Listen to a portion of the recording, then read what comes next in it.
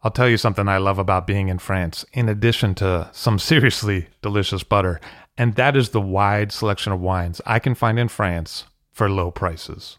It can be much more difficult to source those same bottles back in the States, and that's why I love to buy wines out of France with Ideal Wine. I have bottles shipped to me, hassle-free. It's easy. Ideal Wine has a new auction every week and is a great source for iconic names like Ouet, Louis Roeder, and Domaine Leflevre, as well as rising stars like Arnaud Lachaud, Gonon, and Tissot. Find the wines you'd rather be drinking at idealwine.com. That's IDEALWINE.com and have the wine shipped to you in the States. Use the promo code FIRST, F-I-R-S-T, for $15 off your first order of $150 or more. Hey, that's $15 you could save, and that is some good butter money. See for yourself at Ideal Wine. I'm Levi Dalton, and this is All Drink to That, where we get behind the scenes of the wine business.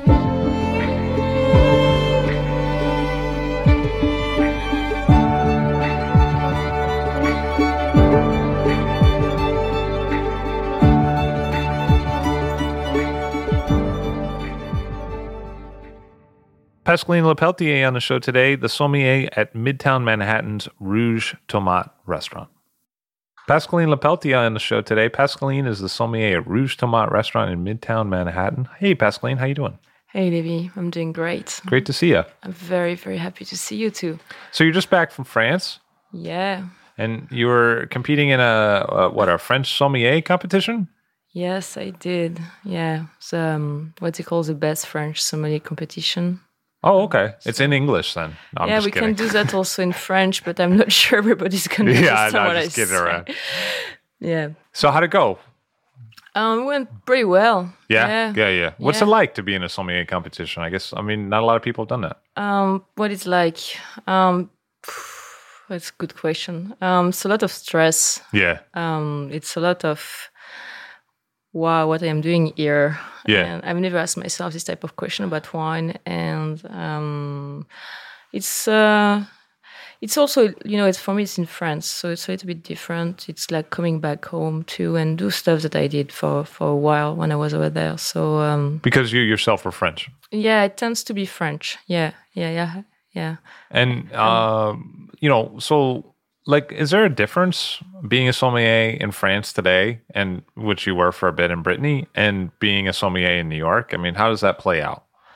It's something that a lot of people ask me. Indeed, what is the difference between selling wine in France and selling wine in America? And I think there is a tremendous amount of differences. But I just worked in New York, so my experience is quite limited regarding what you can do in the States. Oh, I thought you worked for Auberge Le Breton. No, but in the US, I just worked in New York, so you know what? Oh, I see. Okay. So, I think New York is just a dream. Yeah, okay. Sommelier. So you're saying you didn't work in Milwaukee or something? Yeah, but I'm maybe thinking about moving, Midwest and stuff. Yeah, really? That. Yeah, no, I'm kidding. You're gonna have to call it red tomato out there when you move. I heard the Rouge Tomate thing is not gonna fly. Yeah, no, it's no New York. New York is a dream. So when you're a sommelier, is you have, I think, one of the most amazing clientele you can dream about. Demanding, curious, excited, and which is in France a little bit different. Like something for a restaurant, I think you still have this incredible luck of having a huge tradition, but at one point the tradition is a little bit of a weakness too, because it doesn't allow you to be a little bit more open, casual, curious, to try new things. So, it's totally different for me, and I have much more fun here, I would say. Are there more wines that aren't French on the American list, or? Yeah, we when I left France, it was still I left France to start to work in Brussels. So just going to Belgium was a huge kind of feeling of freedom, just because Belgium makes a little bit of wine, as you may know, as you may have tasted. Yeah, you need to taste some Belgian wine, but they have to import. So the market is very, very open. just being able to buy Italian and Switzerland and German and so on, which was very complicated still in Paris. And I don't even speak about Brittany. Was super excited. In Paris, right now it's a little bit better. You can really start to find a couple of very, very good Italian producers, but don't ask too much still. And it's still very hard to sell. Like between Burgundy and a Barolo, I can tell you 9 guests out of 10 are going to say Burgundy, and one's going to say, yeah, maybe next time I'm going to get Barolo. So it's a little bit of a problem now still. But I mean, it must be nicer to be closer to Burgundy in France. Yeah, no, it's a huge, something that is kind of painful for me being here. Maybe just, is that true? Yeah. I really do this job because I love winemakers. Mm-hmm. I love growers. I know you came back from Italy and you know how it is to just like walk by the vine and being able just to feel it, to taste it and everything. So here it's a little bit of disconnection. And yes, being in France, you just take your car, you spend your weekend in Sancerre, the weekend after you're in Burgundy, and spend 2 days in Southwest. And this is priceless, especially when you really like wine, when you really drink wine. It makes a huge difference. Do you think that this connection you're speaking about has shaped a different culture here than you might find in other areas that have a local winemaking tradition? Yeah, maybe. I don't... it's also a question of personality, because you can be in Paris and live in Paris and be a somm in Paris and just go twice a year in Burgundy and not being curious to go elsewhere, So yes, it's... In New York, we still have some wine growing region, and you can still be in touch with like going to Finger Lakes, just that to see the vine growers, and everything is still absolutely incredible. But after, it's a real question of how you want to take your job. And you just want to be a buyer and a seller and like dealing with your costs, or do you want really to get into wine? And so this way you have to travel and you have to take some time off to spend some dirty hours in the vineyard. Well, I wouldn't say it's not that a cultural thing. It's a more personal approach of what you want to do. Let me ask you, has that always been the approach of French sommeliers, that they were out in the vineyards, or is that a fairly new thing in France? Was there more of a divide from people working in the Paris sommelier circuit in the past, or has that always been the way? I think for a while, in France, for a long time, let's say you were in Bordeaux, you are drinking Bordeaux, mm-hmm. and you may have to travel a little while, but like everything was around you. So it's something that for me, it's pretty brand new to really travel around the generation before me and my generation for sure. And the great sommelier travel, like it's the only way to understand. But this approach of like reading and going abroad and spending times, and the two are, so the last generation, my generation, is still something kind of new, I would say. One of the things that I think you're associated with in the New York scene is more of a approach towards natural wines, as they're often called. How did that start, and what does that mean for you? Yeah, it's not natural wine, or how can I say, like no less interventionist type of wine. Oh, it was very simple. So I grew up in Angers, and I learned that I wanted to be in wine, being in Angers. So Angers, it's in the Loire. It's a very beautiful area. It's a very I would say approachable winemaking region. And I was extremely lucky at the time to have a mentor, my teacher that I still really like. I really still think is the best professional I ever met in my life. His name was Patrick Rigour, and during my only year when I was studying wine, I was lucky to do two things. I was in a 2-star Michelin restaurant, super classic, beautiful, classic list, vertical of everything you could dream about, from Petrus, Sauvignon, DRC, old stuff, nothing on the list that was not at least 10 years old, like this type of like beautiful classic list. So I was working 3 weeks per month in this restaurant, and week I was in school, I was with Patrick, and Patrick was the one that told me, wine is made in the vineyard, so let's go to the vineyard. And happens to be very close to all the biodynamic, organic, natural guy in the vineyard. So my very first moment in the vineyard was with this guy working their soil, not using any synthetics products, and making wine this way. My first harvest was with Domaine des Griottes, which is a kind of an iconic natural wine team in the Loire that is like no more working together now. And so I right away I didn't even thought it could be something so trendy and so today it's a very questionable issue, but it was the way they were making wine, and the wine was awesome. And so them and other guys and Joe Piton and René Moss and they were all doing wine this way. So it's the way I understood wine could be made.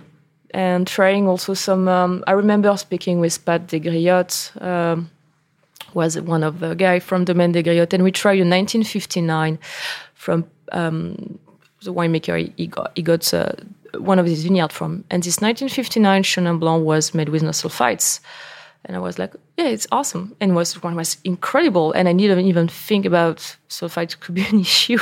And so I learned this way and I drank this way, and it just makes sense right away. Was it a little bit more of an issue in the States for you when you moved from Brussels to here to work at a wine list? Was it a little bit more of a conversation you had to have with people? Yeah, a little bit more, just because Brussels is also very open-minded, and like the natural wine scene, like the organic wine scene is pretty advanced in Belgium. You have very good core of great drinkers and great shops and stuff like that.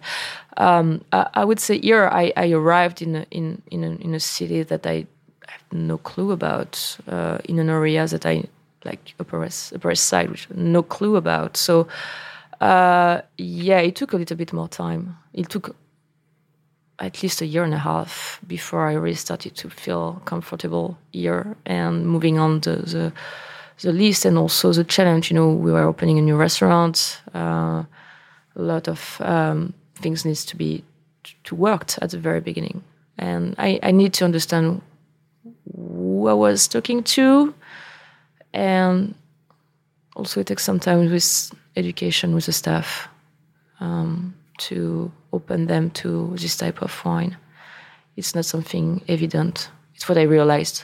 What is evident for me was not evident for everybody. So what were good ways of broaching that conversation that you found? What are ways that make sense for you to talk about those wines with people who've maybe never encountered them before? You have a bunch of ways, depending on your guest, depending on the people you're talking to. You can go with a very intellectual way, and you make comparison and metaphor, and like, oh, you're drinking that. Like just the classic comparison with orange juice is an easy one, when you have you with this type of wine, you have your raw orange juice and you're not drinking something that you have no clue about, and then you start to speak about what you can do for winemaking and so on and so on. So a very intellectual approach. But I really think now the best way I want to do it is to start by tasting. You just start to drink. You understand what the guests like. I always have a lot of wine open, and you just start to pour something. And yes, it's going to be a little bit different. But this is my job, is to understand how far I can go with who. And little by little, you give something that they never heard of, they like it, start to, wow, this is interesting, I really like that, I never thought we can do that, and the next time, and the next time, and the next time, and just, it's bringing a little bit of question, a little bit of curiosity. So is developing a regular clientele kind of important for that relationship then? People will come back more than once? Yeah, but I think it's what you want to do if you really are in a restaurant business. You want to take care of people. You want the people to come back. You want to host them. You want to. It's almost your home. The restaurant, like when I have my regulars coming, it's awesome. It's there. Yeah, they come to see you, and you come to the restaurant. They're feeling like family. It's what you want to do. I think in restaurants, you don't want to do a one shot, unless for me you don't understand what is restaurant all about. You want something to give somebody a unique experience for food and service. But I mean, this being Manhattan, sometimes people are visiting from other places, and some places kind of specialize in people who are tourists coming to visit and then not coming back necessarily anytime soon because they don't live here. But you see the restaurant you work in as maybe something that appeals more to the people who live here? We have a lot of tourists. It's very funny because we have tourists like I have from tourists from Great Britain, and every time they're in town, it's maybe once a year they're coming back to the restaurant, which is awesome. And it's very funny because I keep some kind of relationship with really like the guests, like some Australia, for example, come once and got my card, send me emails, and they're sending me regularly some emails about what they drink. So this is what I think it's all about. Yeah, you can have the guest and say, okay, it's just going to be here for once, but I don't think the right way to think about this type of people because you never know how. Restaurant is magical for that, you never know how in a couple of hours you can really meet somebody, and especially through wines because it's what I do, but it's absolutely incredible. It's what I do, this job. And how long has that Rouge Tomate been there, and how long has it been open? So it's gonna be our 4th year. So we opened in October 2008 here in New York, and the Rouge Tomate in Brussels is 12 years old now. So it's a long concept that the owner developed. So since quite a time now about this possibility to combine nutrition and gastronomy and to bring into to the scene, to the food scene. So the restaurant in Brussels, yes, is 12 years old now. 4 years for us. Like time flies in New York. It's insane. And yeah, it's a great project. It's a really great project. It's I'm very proud to work for them because they really meet a lot of what I think and a lot of values that I want to share in terms of, you can really think about tomorrow. You can have very like strong, almost philosophical, metaphysical value about how to preserve the planet and how to being sustainable and how to work with some social concern and like farm to table and certain stuff. Like all this type of question are really brought to this place, and we are making a business out of it, but a business that works. So we are showing that it's possible to think in a different way and to provide something in a different way to guests and to make it happen. So I'm extremely proud to work for them. And how has the wine list developed and changed over the 4 years that you've been there? There is more wine now. There is much more wine. It's gotten a little bigger on the list? A little bit, yeah. It's, I arrived in New York. I was this little French girl, sommelier-like, doing pretty okay in France. I got here, I was like, I was smashed. I was like, God, after a month I understood and didn't know anything about wine, especially one from the world. So the list at the very beginning was a very safe type of list. And then I met people, met you, I met a bunch. Sorry about that, I keep... Yeah,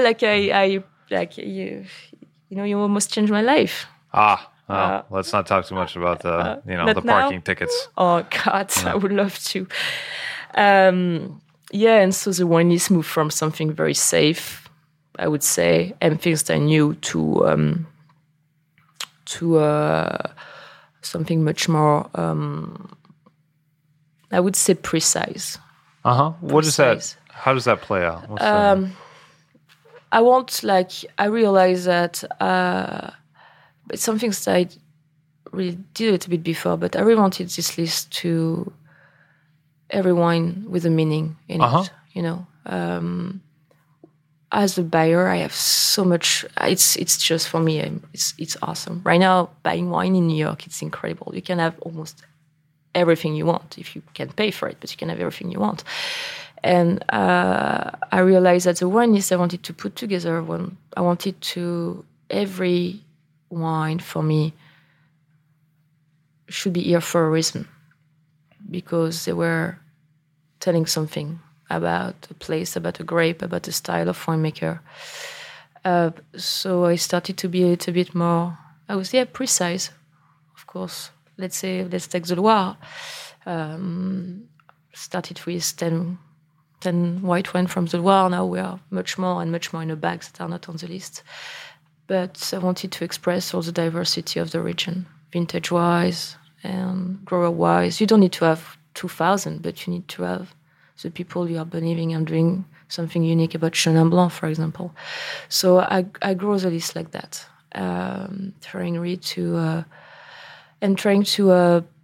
be accessible for everybody in terms of range, of selection, and in terms of price point. So if you are somebody that doesn't know anything about wine, if you come to the restaurant, we'll find something for you that you can feel comfortable with. If you are a geeky person like I am, I hope I will have something for you on the list. If you love classic wine with a bit of age, I hope I will have something for you on the list.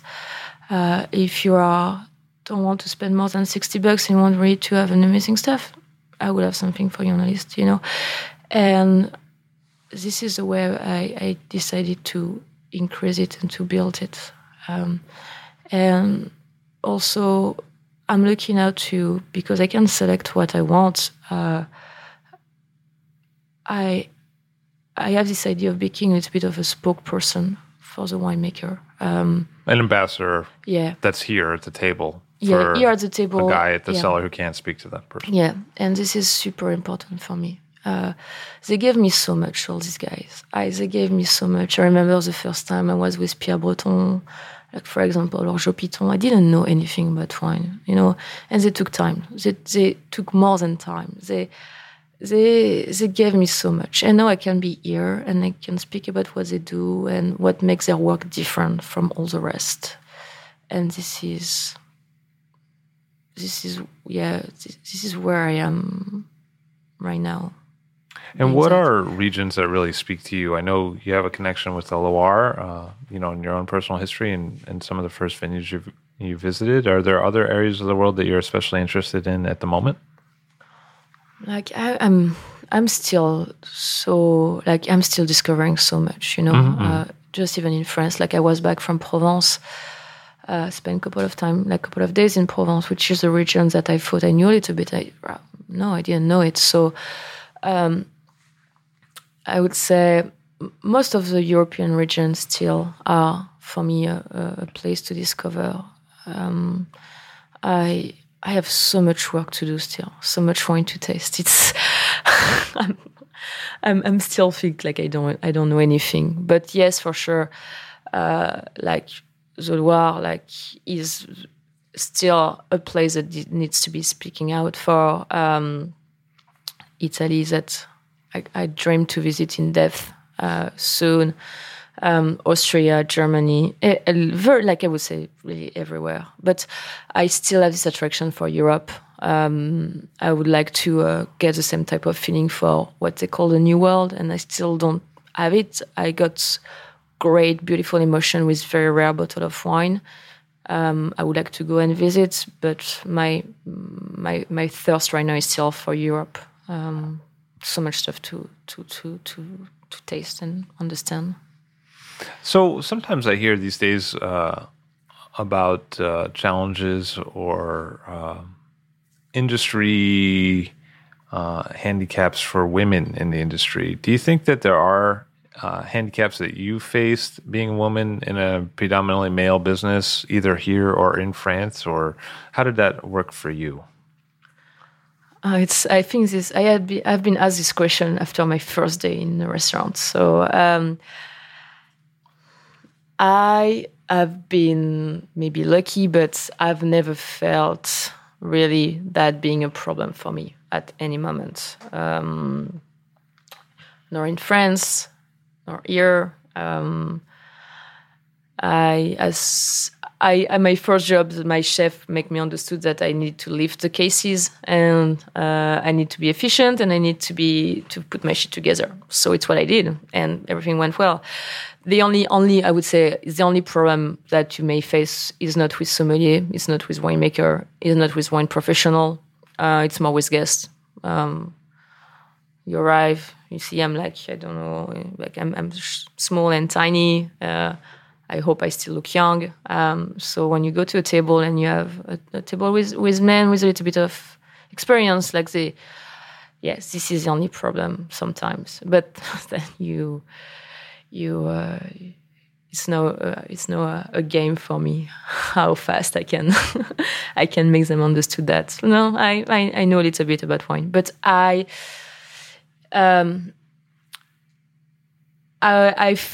felt like it's never been a problem for me being a woman in this industry, and especially in the US. Like, we are so many girls now here, it's insane.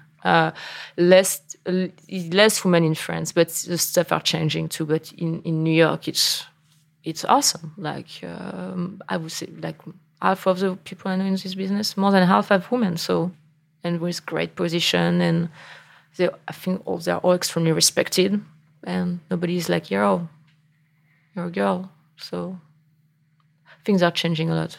Mm-hmm. Yeah. So you came to New York from France via Belgium. You were a little bit of an outsider in the beginning. You didn't know where things were, how the neighborhoods worked, or who sold what.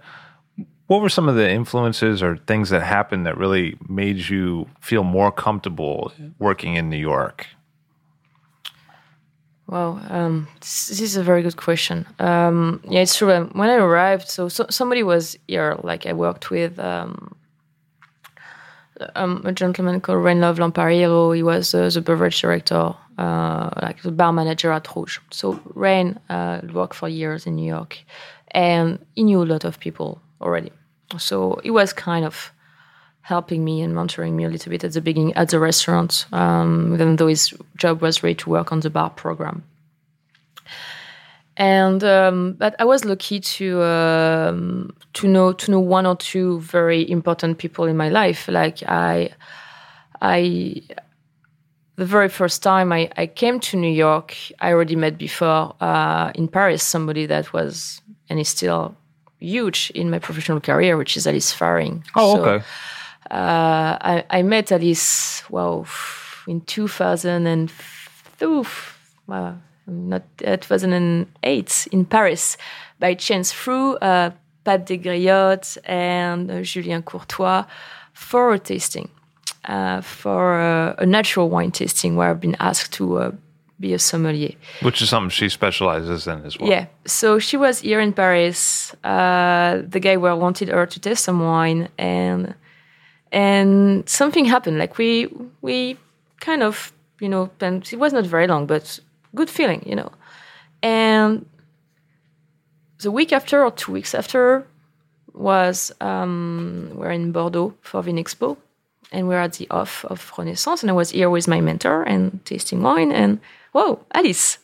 Wow. And we started to speak a little bit, and she introduced me to Dressner. Oh, okay. So we started to speak a touch and say, yeah, I'm going to maybe come to New York. And she said, oh, like, give me a call.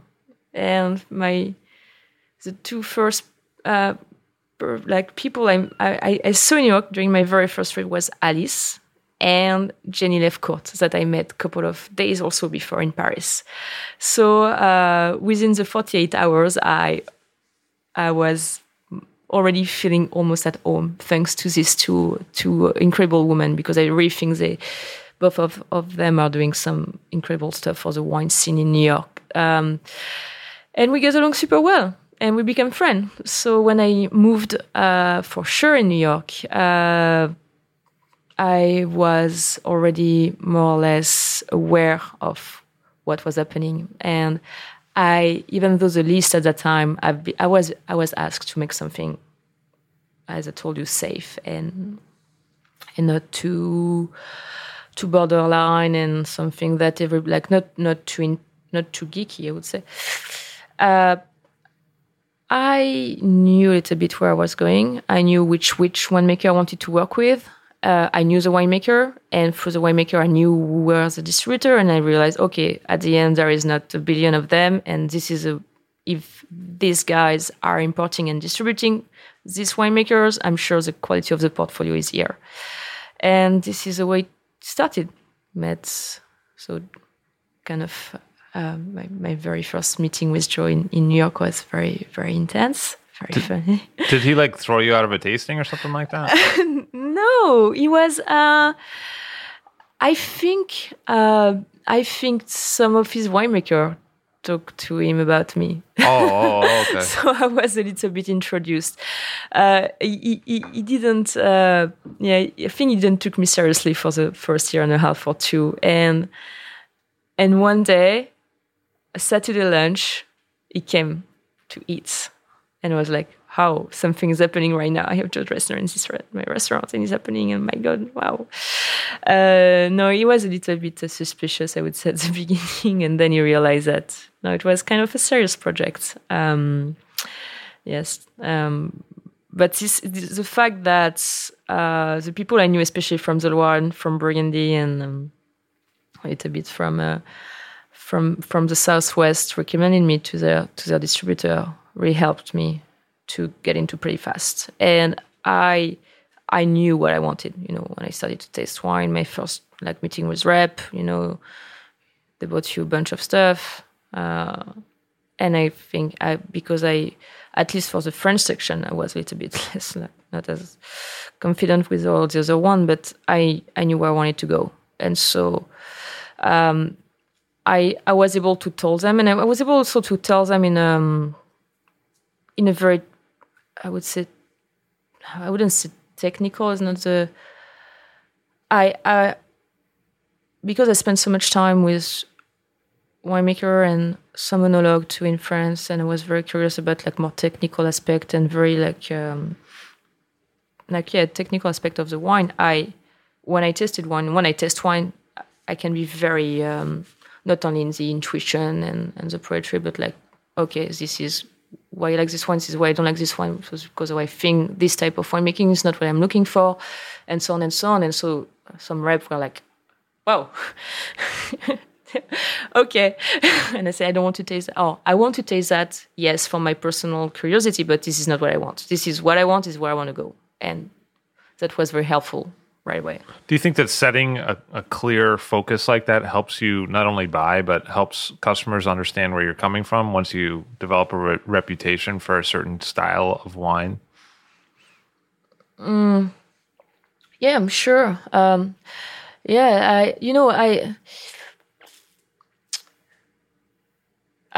was talking to you about precision. I think this is where I want to go now. More and more precise, and especially, it's the same thing with the way I taste and the way I explain the thing to the guests. So many times, wine is lost. Everything, the way you speak about it, the way is a kind of a pretty big mist, And I think it doesn't deserve the product. And my big motivation right now is to get better at describing, understanding, and give it back in a very precise way. So what does that mean? What does that mean? What would be an example of that?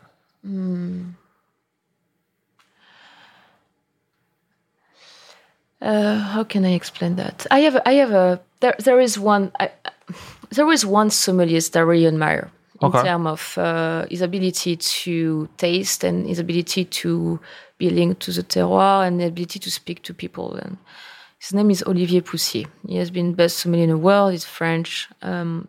He's an incredible taster. Okay. And a very respectful taster. And travel a lot. He's very he has this ability to perfectly,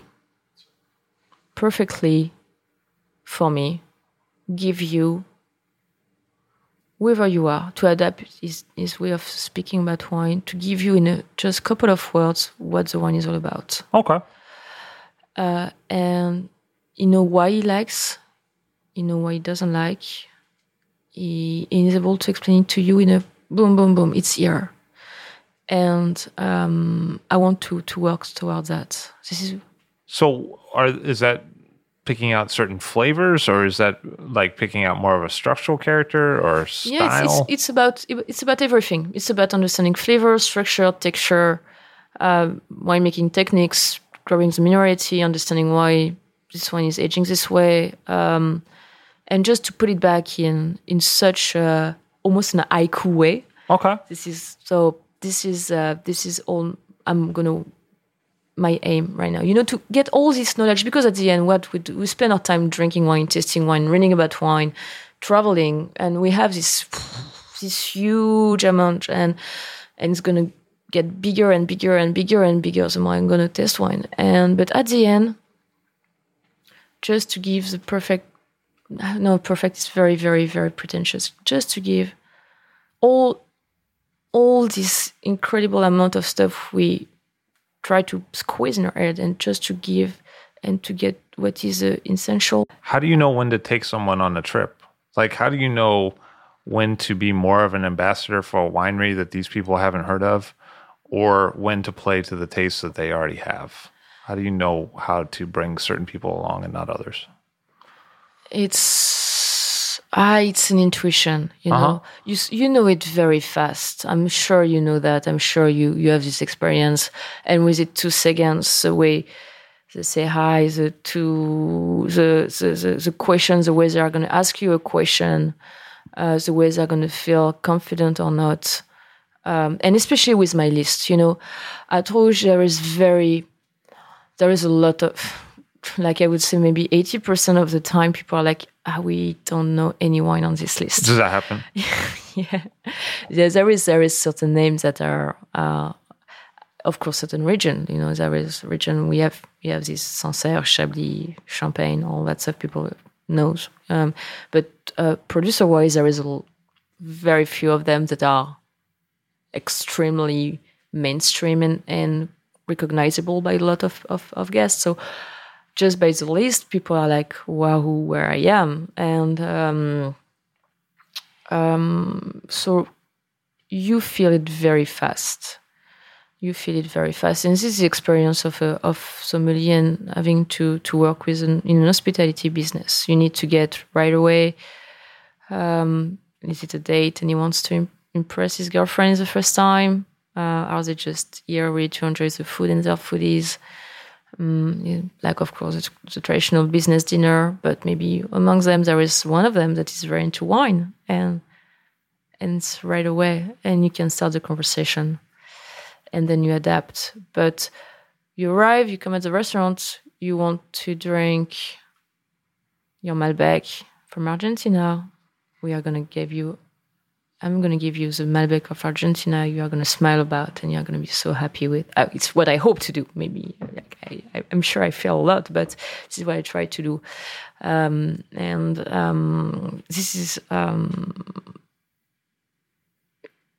This is the way to be able to give more than just a bottle of wine. Is to be the spokesperson, to bring a little bit of something else, and to make every guest a single individual you are really going to listen to and take care of.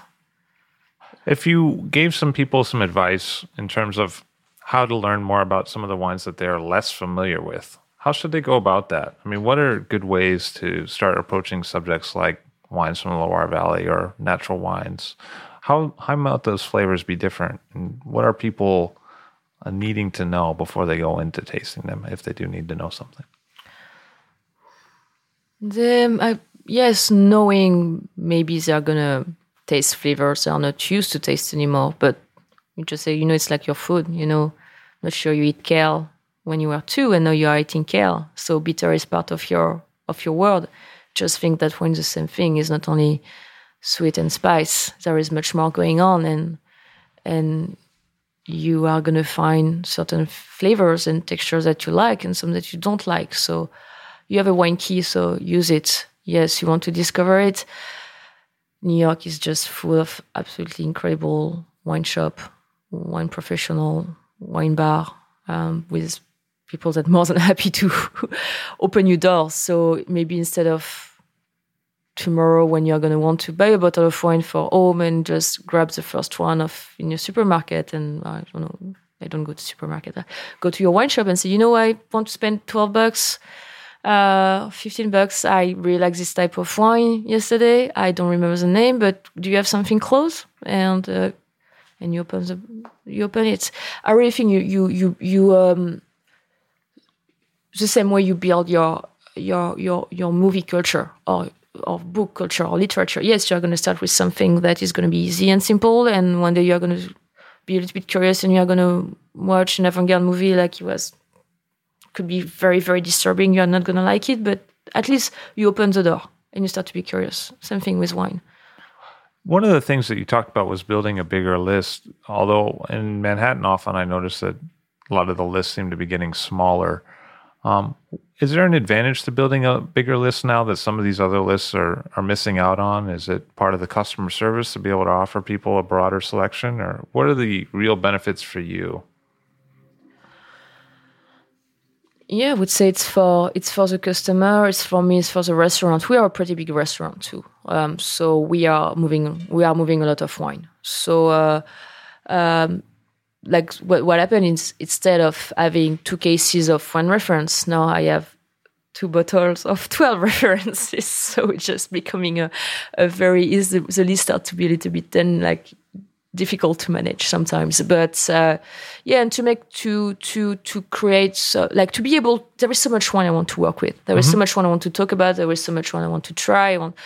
So by having a bigger list, but with more references, but volume wise with less bottle per reference, it just really being able for me to improve and to find the right wine for the guests. And this is extremely exciting, really having something that is alive. It's changing all the time, looking, moving, tasting, going back, and so yes, the list is getting bigger. It will never be a 2 books type of list. I am not in for building vertical. It's not really what I'm into. I work with this type of list. Yes, it's awesome to learn. It's awesome for a certain type of crowd, but like, let's say I like Jura, like it's not like I'm not the only one, but there is so many good producers in Jura, so let's work with this guy now, and then I'm going to move to another one, and then to another one, and and keeping. So, it's the list now as I think has its limits, because you can keep on buying, but at one point you miss a point, which is again the precision. You can build.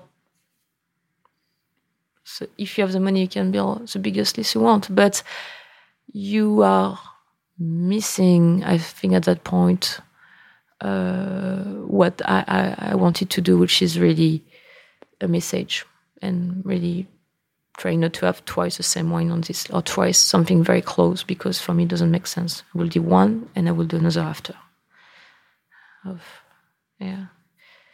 One of the things that kind of changed in the last, say, 30 years in America was that fine dining went from more of a steakhouse focus to French to Italian to what you see now, which is less of a protein cuisine in a restaurant like yours, where you don't see a lot of big proteins, you don't see a lot of meat, a lot of vegetables, a lot of lightly touched fish in that cuisine. How would you recommend someone go about pairing that kind of food? What are things that really you look for in wines that you want to serve with that cuisine?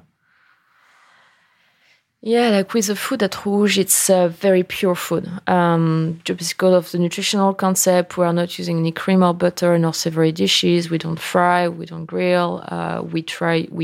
Everything is fresh. We try to preserve all the nutrients, which means that my chef, Jeremy Bierman, needs to do an incredible work with the best product to magnify their flavors and the combination. So a lot of acidity, a touch of sweetness, not too much, not a lot of salt, more spices.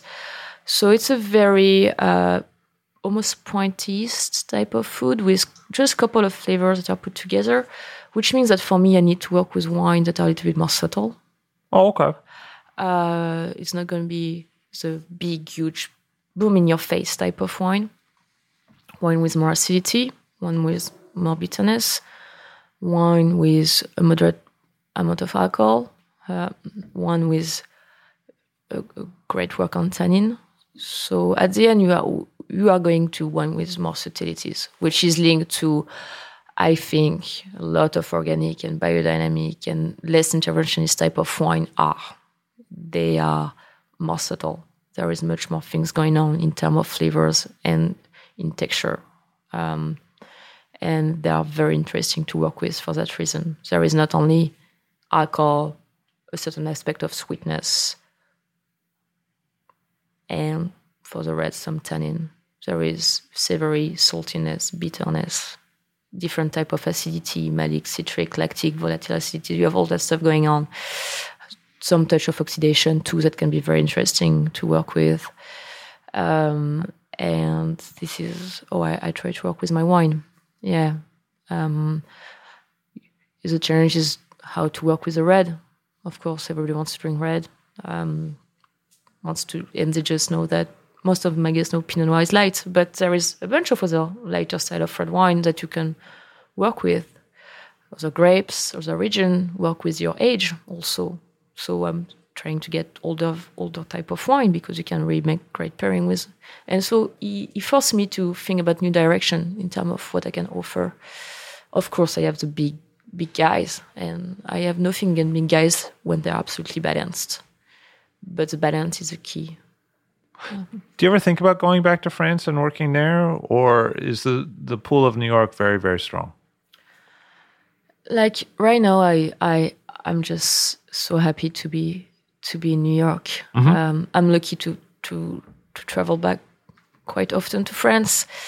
Right now, the French scene is moving. Paris is moving, but there is nothing comparable to New York. You know, I feel incredibly lucky to be here. There is such an energy and emulation, and economically, let's face it, like New York is doing okay, more than okay, regarding what's going on in Europe. So I have so much to learn still here. And yeah, there is all this exaltation. Like you are in Paris right now, there is not that many, even sommelier position. What's going on is not at all the same. Here, almost every restaurant now has a sommelier. In Paris, it's much more difficult. In Europe, it's a little bit more difficult too. Europe. I really miss France. I miss France for wine-wise because I would love to be much more in the vineyard. Yeah, this is huge for me, and I'm really missing that. But New York, it's a blessing to be some here. Have you found in the time that you've been here domestic wines that hold the same level of interest as some of the wines that you have historically found from Europe, or is that? You mentioned that it was still an area of kind of exploration for you. Have there been wines that really lit you up? Yes and no. Mm-hmm. Like what's going on right now. I arrived and I've been told the benchmark are Joseph Phelps and Peter Michael and Colgan, and it was true at that time. I really remember my first months was people were asking for, and I'm here only since like 3 years and a half, and I saw a switch just at the restaurant, and Upper East Side guests, like, yes, they're still drinking some Cabernet and some Chard from Napa, but the switch is definitely happening. Like fresher wine, less alcohol, less oak. They're asking me that. So you see, like I saw from almost being impossible to find natural or low intervention type of wine 3 years ago. Now it's an explosion. There is a lot of things going on. You have great winemakers in California really trying to do things that are more in what I'm looking for in Europe, and it's very, very, very, very interesting. Like Clarine and Claude Saron and all this guy Arno Roberts and all the movement too is local. All this guy trying to do like lower alcohol, like cooler climate, low. So there is a lot of things going on.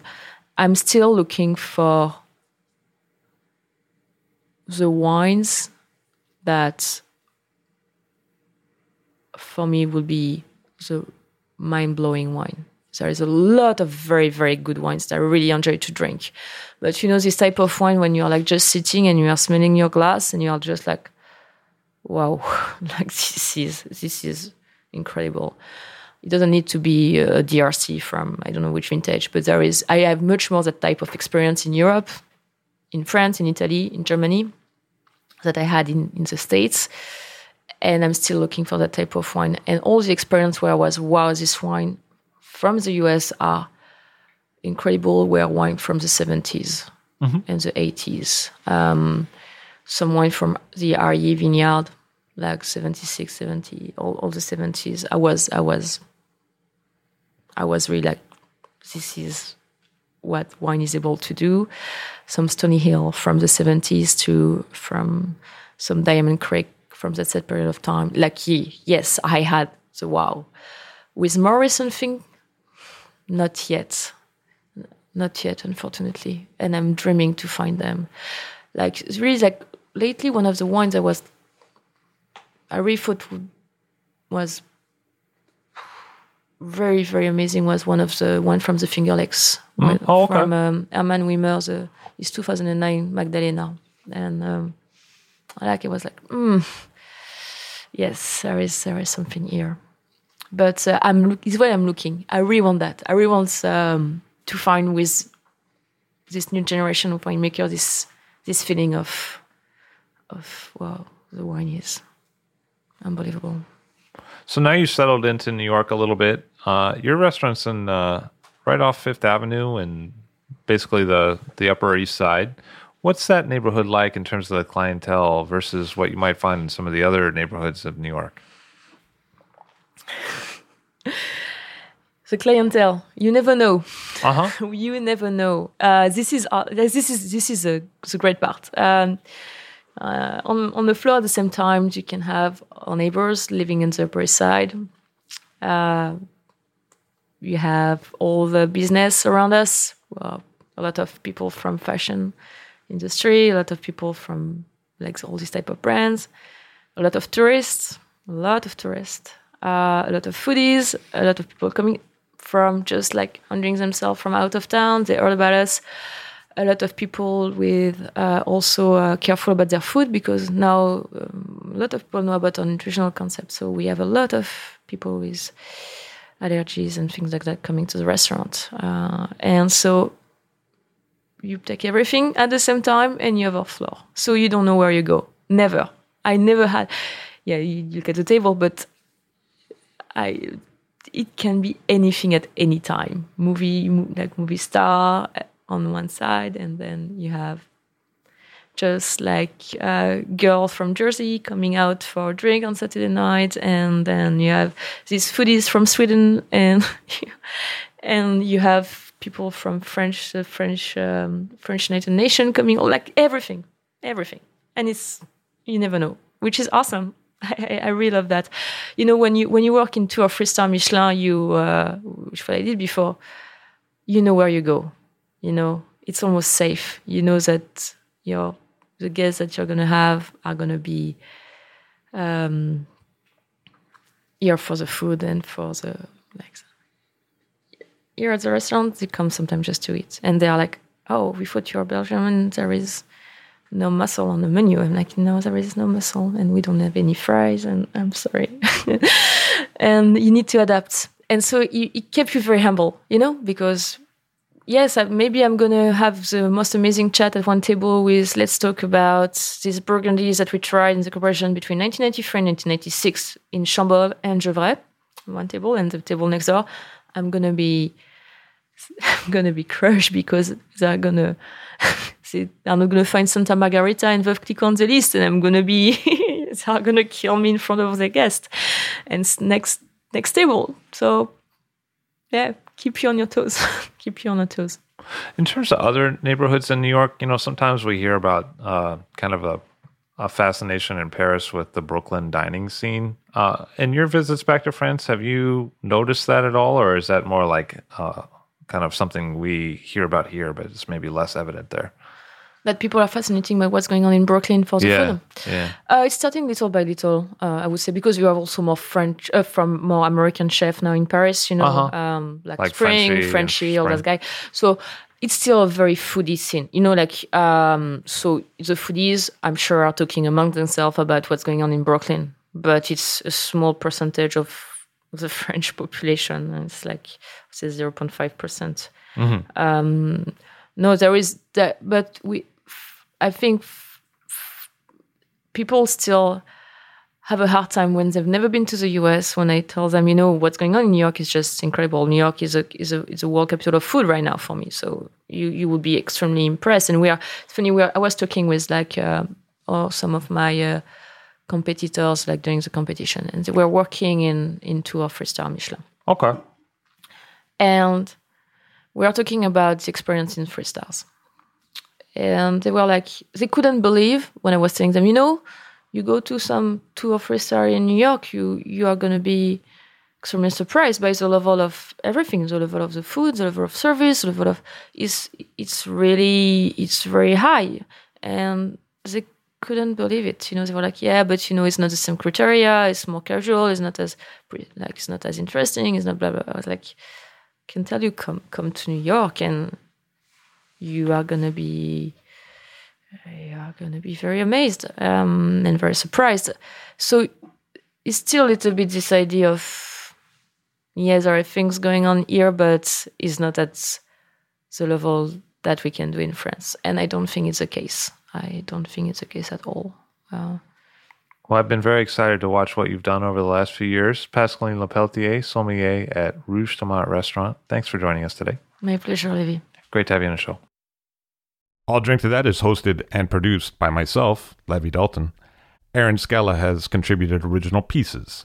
Editorial assistance has been provided by Bill Kimsey. The show music was performed and composed by Rob Moose and Thomas Bartlett. Show artwork by Alicia Tenoyan. T-shirts, sweatshirts, coffee mugs, and so much more, including show stickers, notebooks, and even gift wrap, are available for sale if you check the show website, alldrinktothatpod.com. That's ILL, drinktothatpod.com, which is the same place you'd go to sign up for our email list or to make one of the crucially important donations that help keep this show operating. You can donate from anywhere using PayPal or Stripe on the show website. Remember to hit subscribe or to follow this show in your favorite podcast app, please. That's super important to see every episode. And thank you for listening.